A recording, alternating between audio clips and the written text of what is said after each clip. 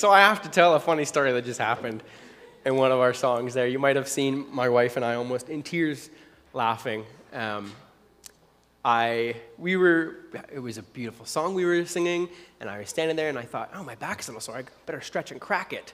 So I reached back to crack my back, and like every Hulk hero movie, my buttons flew off my shirt. And that's what I had to come over here and pick up off the floor. I nearly took out Louise and John with the buttons on my shirt mid-worship song. So things you don't want to happen mid-song. Oh. So a good start. We've been focusing on forgiveness for quite a while. Forgiveness and in terms of our identity as Christians, who we are, what makes us a Christian. We've been discussing all those things. A lot we've been looking at inward, who we are inwardly. And I want to carry that theme on a bit. I want to carry it on today and to talk about something that's really important. Even though it's a really short section of Scripture, it's a really important section of Scripture that I want to talk about. And I think we've probably heard sermons on it before. We've probably heard maybe even podcasts on it. I heard a great podcast about this section of Scripture. But it's a really short section of Scripture. We only find it in one of the Gospels. We only find it in Luke. And so sometimes it can be hard to preach on something that you only find one account of. And it's only a few verses. It's only 4 verses long. But in light of where we are right now as a church, in light of the fact that we are on a road to health, we are on a road to doing new groups, new exciting things that we've never done in the life of this church before, events that we never had any idea were possible, in light of things like 250 people showing up at our fall festival this year, in light of some of these amazing things we're doing together as a church, it's really important to look at this section right here, right now. And so I'm going to look at Luke chapter 10. This is verses 38 to 42. And I'm going to read, I believe, the first time from the NIV, and then I'm going to read it again from a different translation. This is a story you might be familiar right away. This is a story of Mary and Martha. So I'll read it for you. It says, as Jesus and his disciples were on their way, he came to a village where a woman named Martha opened her home to him. And she had a sister who was called Mary, who sat at the Lord's feet listening to what he said. But Martha was distracted by all the preparations that had to be made. And so she came to him and she said, Lord, don't you care that my sister has left me to do all the work by myself? Tell her to help me. Martha, Martha, the Lord answers, you are worried and upset about many things, but only one thing is needed. And Mary has chosen what is better, and it will not be taken away from her. This is a really important part of Scripture. Likely, just from an understanding or a reading of that right there, we probably have some understanding of what this means for us practically. But I'm going to read another translation just to see if it maybe clarifies a few things or if it helps us go a little deeper. So I'm going to read from the Message. The Message says, as they continued along their travel, Jesus entered a village. A woman by the name of Martha welcomed him and made him feel quite at home. She had a sister, Mary, who sat before the Master, hanging on every word that he said. But Martha was pulled away by all that she had to do in the kitchen. Later, she stepped in, interrupting them, and said, Master, don't you care that my sister has abandoned the kitchen to me? Tell her to lend a hand.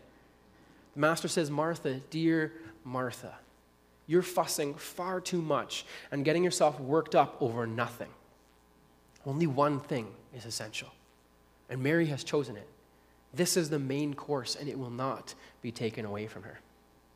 So it's a little bit different in some of the things that it highlights, but I think we can all see where this is going. I think we can all see what this passage is saying. Today I'm going to talk about the most important thing that we can do in the life of the church. I'm going to talk about this idea of being a Mary versus being a Martha. And so first, let's discuss the two women, the two sisters. So Martha first. So Martha, we know a bit about Martha. We know the first thing that we know is that she opened her home to Jesus. It says she opened her home to him. Immediately, it says, when he entered the village. Jesus and his followers come into the village, and she gives them a place to stay. Now, this was a big deal in the time period that we're in here. And it's still a big deal here. We don't often have people opening their homes and allowing complete strangers to live in their home or to come find rest in their home. It can even be hard sometimes to find opening your home for family. I know family members who won't allow their own family members to come up to their cottage because, well, this is mine. You want a cottage, you should get your own cottage. It's quite a big deal, hospitality, to allow a bunch of strangers, and I should add, a bunch of strange men to come into your home. This is 12 guys wandering around.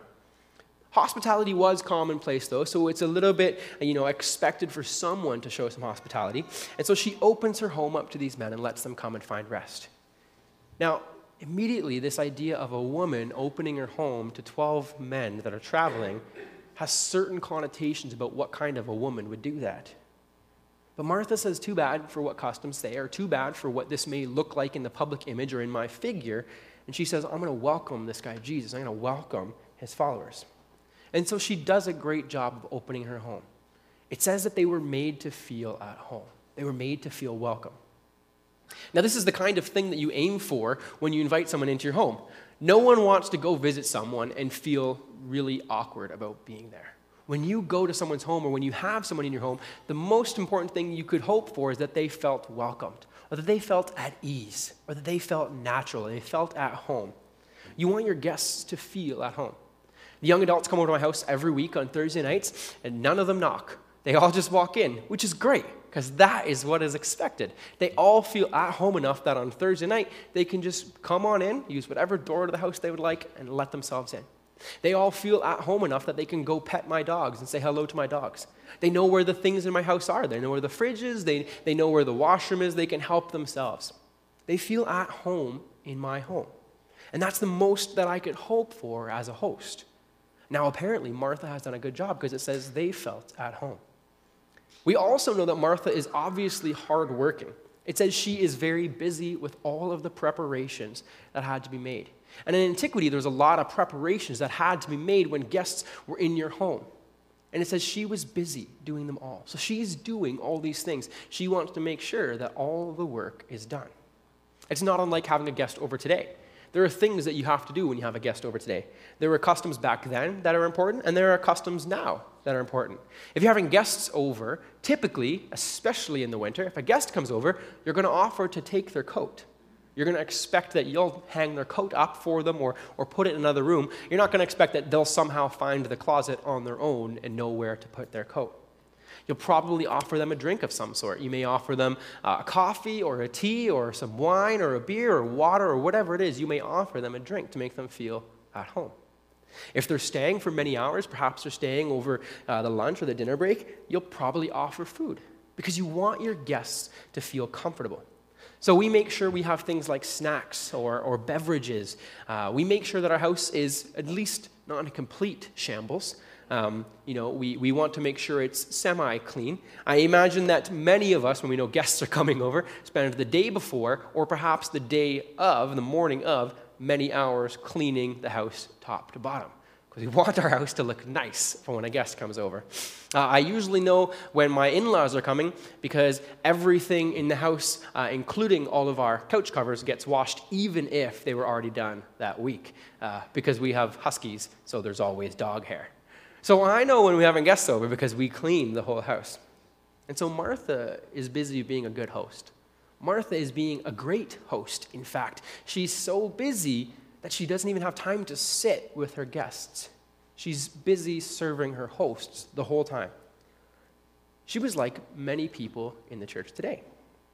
She saw a need, and she filled it. She saw that there were things to be done, and so she did it. She was busy working away, doing many things, and in this context, she was doing many things for the Lord. She was doing all these things to serve Jesus and his guests. She's doing all these things for her master. So that's Martha. We know a lot about Martha. Martha seems okay from the start. And now Mary. We don't know a ton about Mary just from this story, but we do know some things. We know that Jesus comes to her sister Martha's house. So she may live there, she may not live there. Perhaps she did, perhaps she didn't. Some commentators disagree. But either way, she's the sister of the hostess. She's the sister of the person whose home is filled with guests. Now, most of us would likely assume that she should be helping her sister. It's like if you have a big dinner or a big party at your home. If I have a dinner at my house, if my mother is there and a bunch of people are over, you can bet my mother's going to be in the kitchen helping me. She's not going to sit out in the living room. She's going to feel obligated to help out in some way. She's family. She feels like she should be helping. You can bet she's going to be running around doing whatever tasks, feeling like even though it's not her home, it's her son's home, and so she should play hostess. And that's how most of us, I think, would act. And you'd almost expect Mary to be doing the exact same thing, helping her sister.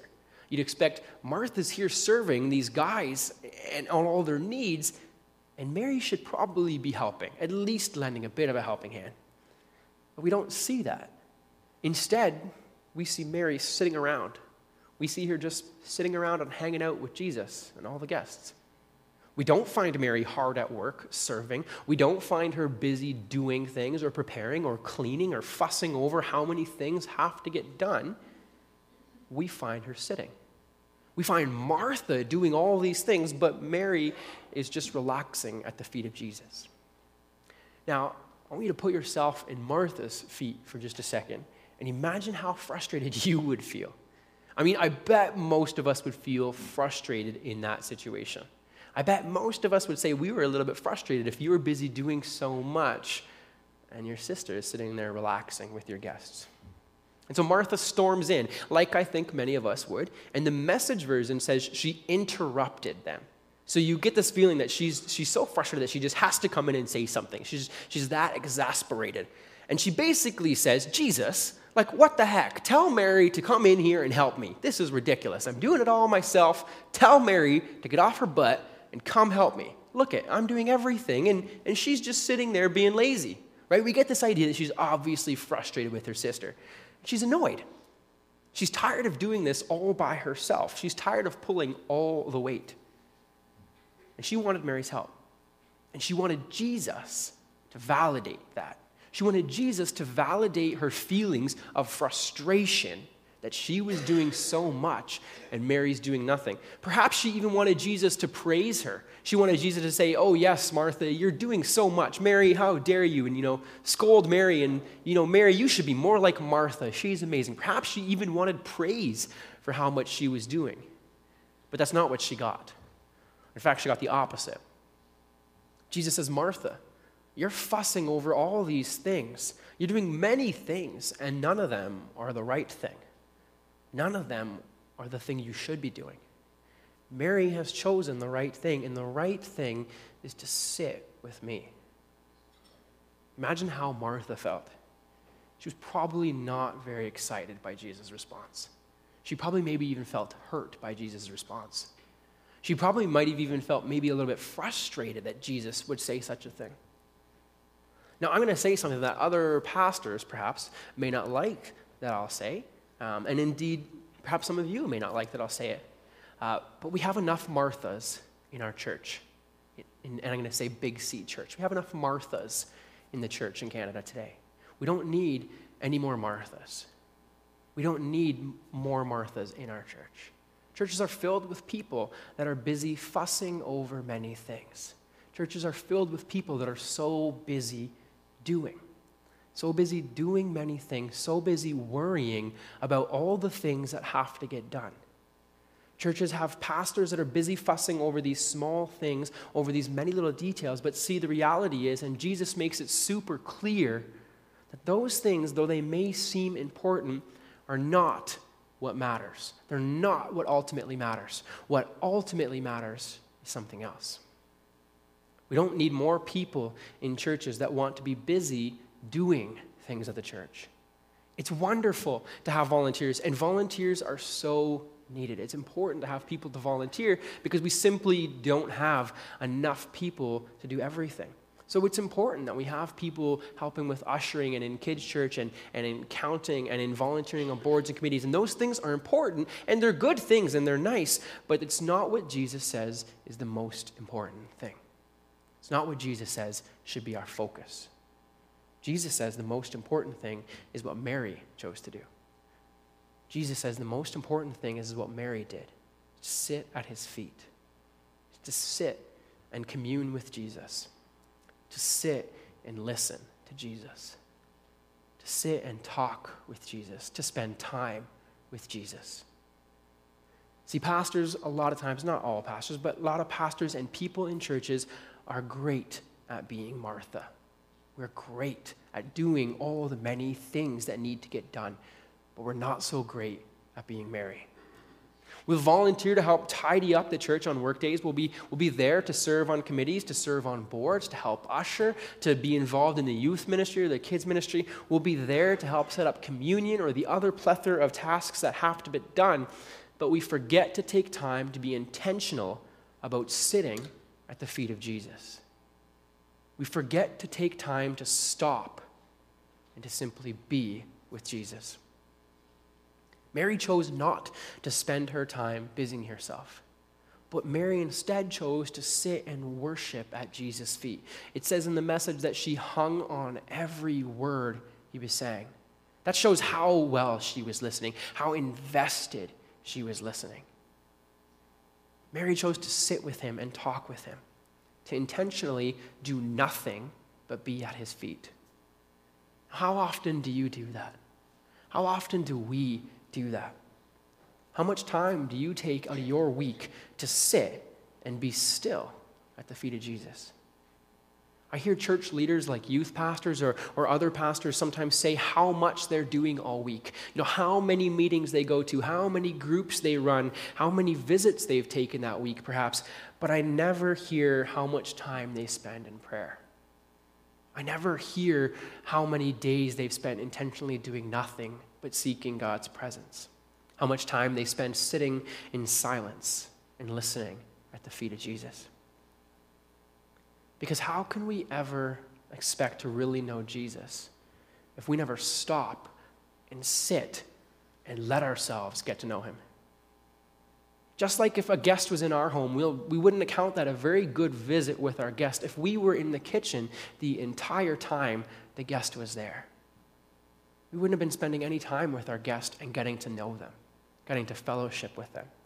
And like that, if all of our Christian experience is with doing the things that need to be done for the church, then we might be great Marthas, but I will guarantee we're not great Marys. We need to spend time intentionally being Mary. Francis Chan, I love Francis Chan because he's so radical, yet the things that he's saying are really not radical in any way. The church should have been saying them for 2,000 years. But he says, in one of his books, he tells all his staff, so everyone that worked in his church, and now he had a mega church, a very big church. Thousands of people come on Sunday, so he had many, many staff. And he said to his staff, if they're too busy to spend at least 1 hour every single day in prayer or silence, listening at the feet of Jesus, then they're too busy doing all the wrong things. And that let him know, because he'll find someone who's not too busy to sit at the feet of Jesus. Because they've forgotten to stop and be a Martha. At the last bunch of youth groups I used to run, actually at every youth group I used to run, when we had worship, there were some of the groups we had worship every week, and we had the worship band would play. And we used to have a rule that you couldn't lead worship every single event. You could only maybe lead 2 or 3 weeks out of the 4 weeks in a month. No one could lead all 4 weeks because you have to take time off. You need to be led in worship. You need to take time off and sit. You need to take time and let someone else do so that you can be with Jesus. This is so important. It's important to remember to take time to intentionally not do anything. To intentionally sit and allow others to do. And maybe when you're allowing others to do, it might not get done. Perhaps. But that's the risk we must take. And if it doesn't get done, then perhaps it's not a big deal that it didn't get done.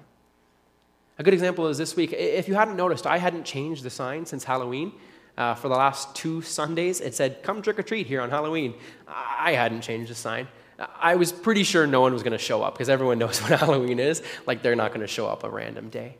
But I hadn't changed the sign, honestly, because I was just too busy. I had too many things that I was doing, and I hadn't gotten around to it yet, and that was lower on my list of priorities. And then I realized that if it's this low and I'm not being able to take the time to do it, I need to ask someone else to do it. I need to ask someone else to help out. It only takes maybe a half an hour each week, maybe not even that, 20 minutes to change that time, but I realized that I needed those 20 minutes. I needed that half an hour to take time and intentionally sit with Jesus. I needed that extra half an hour. I didn't have that extra half an hour. So I needed that time to be a Mary. So for a few weeks, I haven't changed that sign because I chose that I wasn't going to be a Martha. I was going to be a Mary. So I decided we would ask someone else to do it. And actually this week, Carly and I chatted and we said, well, we'll ask someone else to do it. And before we could even ask someone else to do it, it was like God reminded me and someone emailed me volunteering to do it, saying, hey, I'd love to do this. And it was like this subtle reminder from God saying, hey, I know you have a tendency to want to do all the time. When you stop for a minute and be, I'll remind you that there's lots of people who can do. I'll remind you that you don't have to do it all on your own. Now, I'm not trying to discourage you from getting involved in the church. I'm not trying to discourage you from volunteering because it's really important to serve. It's really important to do things. What I'm trying to say is that there is a matter of importance, and it's more important to be at the feet of Jesus than it is to do.